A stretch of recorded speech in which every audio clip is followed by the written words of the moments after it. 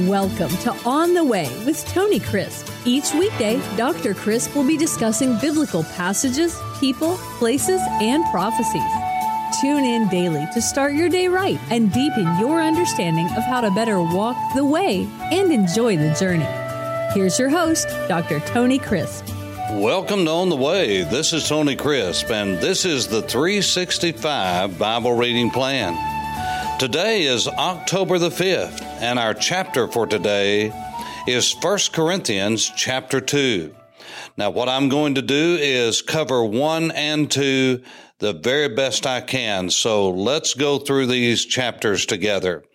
Paul, called to be an apostle of Jesus Christ through the will of God, and Sosthenes, our brother, to the church of God, which is at Corinth, to those who are sanctified in Christ Jesus, called saints, called to be saints, as the text says, with all who in every place call on the name of Jesus Christ, Jesus the Messiah, our Lord, both theirs and ours.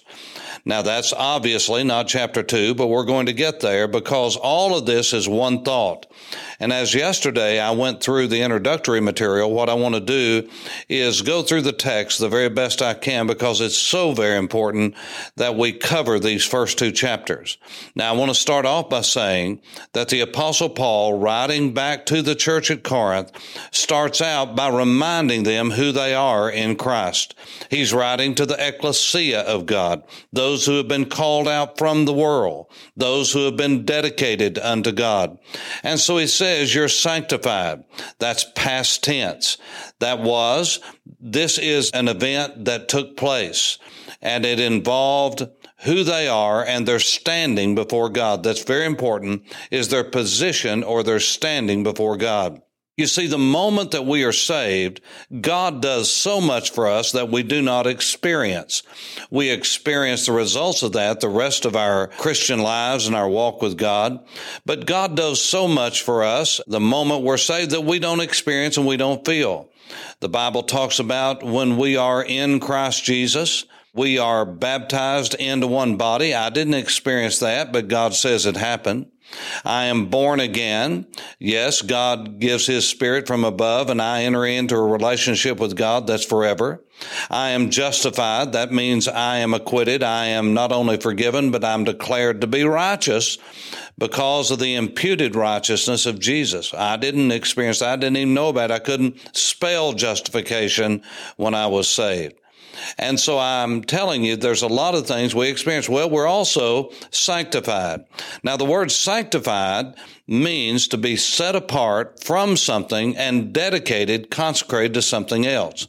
In the case of the follower of Jesus, the Messiah, we are set apart from the world and the world's way of thinking, the world's way of living, the world's way of talking, and the mindset of the lost world, the pagan, heathenistic world that's anti-God. We are set apart from that and consecrated, dedicated unto the Lord Jesus. And so that's why the term sanctified is in past tense. That means it happened at the time of our salvation. We are sanctified and we are called saints. Notice the to be is italicized. That means it's not in the Greek text. It's not in the writing itself. And so we are called saints. You see, those who are sanctified are set apart. So we are in a state and a position of sainthood. Now, in this, the Orthodox churches just do not follow the Scriptures because you are not made a saint by an earthly potentate or an earthly church. You are made a saint by being set apart by the blood of the Lord Jesus Christ. He sets you apart, and therefore in that set apart state, you are called a set apart one, and the word we translate that is saint. Sainthood is the position of every child of God. The moment you're saved, you are a saint. You are set apart. You are in that position and that relationship forever. You may not act like it. You may not talk like it. But if you are indeed a saint, you're set apart by God, then you are in a relationship forever. So he goes on. he talks about the reason that he's writing and what a gift they are. Now, in verse 10, he says, "Now I plead with you, brethren, by the name of our Lord Jesus Christ, that you all speak the same thing, that there are no divisions among you, but that you be perfectly joined together in the same mind and in the same judgment. For it has been declared to me concerning you, my brethren, of the household of Chloe, that there are contentions among you, divisions among you. Now I say this, and each of you says, I am of Paul, I am of Apollos, I am of Cephas," that's Peter, "I am of Christ. Is Christ divided? Was Paul crucified for you? Or were you baptized in the name of Paul? I thank God that I baptized none of you except Crispus and Gaius, lest anyone say that I had baptized in my own name." Now, Paul was condemning this division and this dividing up into sects. Well, I'm a fan of this Bible teacher. I'm a fan of this Bible teacher. I'm a fan of this Bible teacher. And then there was one group that was so holy and self-sanctified and righteous that they said, "I don't need anybody. I just listen to Jesus. I just am a follower of Christ." All of these are condemned. And the reason is, if you're a follower of Jesus, you need a teacher. Yes, the Holy Spirit lives within you, but you're not an island. You don't know everything. And the means that God has used for sanctification is being taught the Word of God, growing in grace, living in obedience to the Word. You see, this is what Paul is going to deal with all the way through 1 Corinthians. And so he says, you need to get it together. You need to be together. You don't have to live in uniformity, that is, that everyone believes the same thing about everything, but you do have to live in unity if you're going to be the church of Jesus with any kind of power at all. And then he says, for the message of the cross is foolishness to those who are perishing, but to us who are being saved, it's the power of God. For it's written, I will destroy the wisdom of the wise and bring to nothing the understanding of the prudent. Well, where is the wise? Where is the scribe? Where is the disputer of this age? Has God not made foolish the wisdom of this world? For since in the wisdom of the world through wisdom did not know God, it pleased God through the foolishness of the message preached. What is the message preached? Well, it's a stumbling block to those who are Jews. It's foolishness to the Greek because it doesn't make sense to them. For the Jews require a sign and the Greeks seek after wisdom. This is the very nature of the Jew, is to seek a supernatural validation of God's divine presence and God's divine word, because that's how God has always validated his word, is through a supernatural expression that we call a sign or a semeion, a miracle. But he said, we preach Christ crucified. To the Jews, a stumbling block. To the Greeks, foolishness. But to those of us who are called, both Jews and Greeks, Christ, the power of God and the wisdom of God. That's what we preach. Because the foolishness of God is wiser than men, and the weakness of God is stronger than men. For you see your calling, brethren, that not many wise according to the flesh, not many mighty, not many noble are called. And the word there is, not many of you are of noble birth. The word is eugenics, not of good genes. Why? Because God has chosen the foolish things of the world to put to shame the wise. And God has chosen the weak things of the world to put to shame those things that are mighty. And the base things of this world and the things which are despised, that means rejected, the discards, the rejects, God has chosen, and the things which are not to bring to nothing the things that are. Why would God do this? So that no flesh should glory in his presence. But of him you are in Christ Jesus, who became for us wisdom from God and righteousness and sanctification and redemption, that as it is written, he who glories, let him glory in the Lord. Now, what was all of that about? Paul had just come from Athens. Remember the context. He had just been on Mars Hill arguing and debating with those who came every day just to hear something new, something novel, so they could argue and debate and rationalize and see if it fit into their reason grid. And Paul had had no converts, No one baptized there. We read of no one being baptized in the New Testament. And by the way, the sign of someone being baptized in the New Testament is that their life has changed, and they show that through the outward symbol of baptism. And so no one was baptized. We don't read of anyone. A few believed, but no one really had a life-changing experience enough to even be baptized after these great philosophical, rhetorical messages of Paul on Mars Hill. Now, I know that's held up as the great example of how we need to reach the heathen world. It's not. I say that emphatically. It's not. Now, do we need to be persuasive? We need to give an answer? Yes. But the reality is that we're never going to philosophize someone into heaven. Paul came to realize that. This is why he's contrasting wisdom versus the message of the cross, which is a stumbling block. It's a scandalon, a scandal to the Jew. It is a foolish philosophy to the Greek, to everyone else, to the Gentile. Because the Jews are always seeking a supernatural manifestation, and the Greeks are always seeking after wisdom. Paul tried to give them wisdom, but it changed no one's life, and it never will. Because man's reasoning ability will never change a life. And this is what academics is involved with in our day, and it causes pride and arrogance. But when Paul left Athens on his way to Corinth, God did a miraculous strategy change in his life.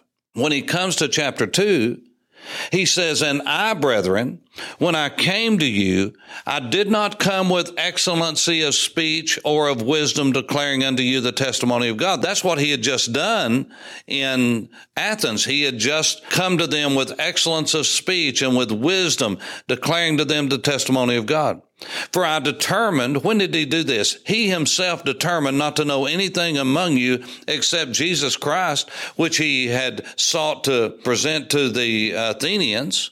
But he did not get around to the crucifixion. We don't read that anywhere. No, what he was emphasizing there was this should make sense to you, that the God of all eternity has done this and that, and it does. But it doesn't change anyone's life. You see, we in our Greek philosophy mindset in the West and in America, we think if we can just get someone to agree with us on the Roman road, that's how they're saved. Now, I hear this all the time. I was nationally trained in EE as an instructor in EE, Evangelism Explosion, that came out of Coral Ridge Presbyterian Church and D. James Kennedy, a tremendous, tremendous tool. I was trained in continuing witnessing training with all of those things with faith. I've been through all of these Southern Baptist programs, which are great. But these show the type of mentality we have about people being saved. Now, just hang with me. Don't cast me aside yet and listen to me, please. At one portion in the continuing witnessing training, which was a very popular program in Southern Baptist life, at the end of the presentation of basically, a man's problem, God's solution, etc., we got down to the point to where we say, does this make sense to you? In other words, is this rational? Yes. Would you agree that what I'm saying is true? Well, yes. Is there any logical reason why you wouldn't give your life to Christ? Well, no, I can't think of any. Well, would you pray this prayer with me? Yes. Dear God, I'm a sinner. I know that I've sinned. I want you to come into my life, forgive me of my sins, etc., etc. And then we say amen, and we say, did you say that? Yes. Did you mean it? Yes. Well, welcome to the family of God. It may be welcome to the family of God, but they may not have understood really what they said, but there was no reason why they wouldn't give their life to Christ. Why? Because it's costing them nothing. All I'm saying to you is we have in our American Western evangelism courses many times taught that what you want is agreement. What you want is an intellectual assent, a sensus, taking note and recognizing something to be true. Listen to me. There is no way a man can be saved unless he comes to the cross of Christ and realizes that he is dead in trespasses and sin, and the grace of God enables him to repent of his sin, turn from it, bring everything he is to Jesus, all that he knows about who he is and his sinfulness, and he commits all that he is unto all that he knows and understands God to be. He forsakes his sin. He forsakes his lifestyle. He forsakes his rebellion against God. And he comes to God without reservation and says, everything that I am, everything I hope to be, everything I have, and everything I hope to have is yours now. And you sell out to God. That's salvation. That's when a man's born again. Because you have to come to the cross. You have to come to the point of Jesus Christ and Him crucified. Not just understanding the rationale of salvation. Not just understanding the facts about salvation. Not just giving intellectual assent to a set of facts. That will never change anyone's life. It is only when a person comes to the crucible of salvation, and that is repentance, confession of sin, and living a life of obedience, turning everything you are over to God and saying, from this day forward, I give my life to you and I want to walk in obedience. There's no such thing as someone just believing the intellectual facts about the gospel and believing even that Jesus died for their sins without a commitment to who He is and what He's done, and exchanging who you are for who He is, and all that He's exchanging your sin for His righteousness. All of that's not understood at salvation, but a man must be willing to give up everything he is to everything he knows that God wants for his life. That's when we understand the substitutionary nature of the cross. And so Paul deliberately said, I am going to emphasize from this day forward, my strategy is, yes, to preach Jesus, and not just Jesus, but Jesus and Him crucified.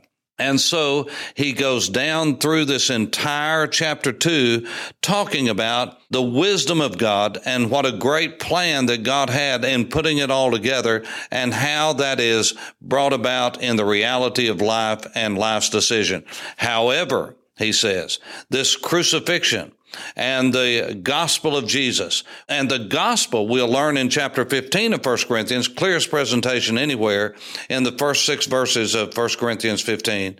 This is the good news. This is the euangelion, that Christ died for our sins according to the Scripture, that He was buried and that He rose again the third day according to the Scripture and was seen. You see, the gospel is not that Jesus died, was buried, and rose again. That's not the gospel. The gospel, let me repeat, is not that Jesus died, was buried, rose again. That's not the gospel. The gospel is that Jesus Christ died for our sins, and He was buried and rose again. You see, if you leave out for our sins, Christ died for our sins. The most important 5 words in the Christian life. Christ died for our sins. Paul said, I'd rather speak 5 words that people can understand than to speak with tongues of men and of angels. You see, the greatest message that the world has ever heard, that Jesus died as a substitute for our sins. And so Paul said, I am speaking this. It's a mysterion. It's something that was hidden in the heart of God that no one really understood until it happened, until God revealed it. You see, Isaiah would prophesy about the coming Messiah, that He would be bruised for our iniquities. The chastisement of our peace was upon Him. By His stripes, His wounding, we are healed. And then he would, in the next few chapters, talk about the glory of the Messianic age and what we call the millennial kingdom. And Isaiah, according to 1 Peter chapter 1, couldn't understand how all this would happen. It was a mysterion. I'll talk more about that in the coming podcast, but this is very important for us to understand. The basics of how man is saved are easily understood, but the depth and how profound it is, our minds will never be able to comprehend. May God bless you as you walk on the way. This is Tony Crisp. Thanks for listening to On the Way with Tony Crisp. Tune in every weekday for information on biblical passages, people, places, and prophecies. Fridays are for your questions. Email your questions to questions@tonycrisp.org. Then just listen for your question to be answered on Friday's podcast. That's questions@tonycrisp.org. Thanks for listening and have a blessed day on the way.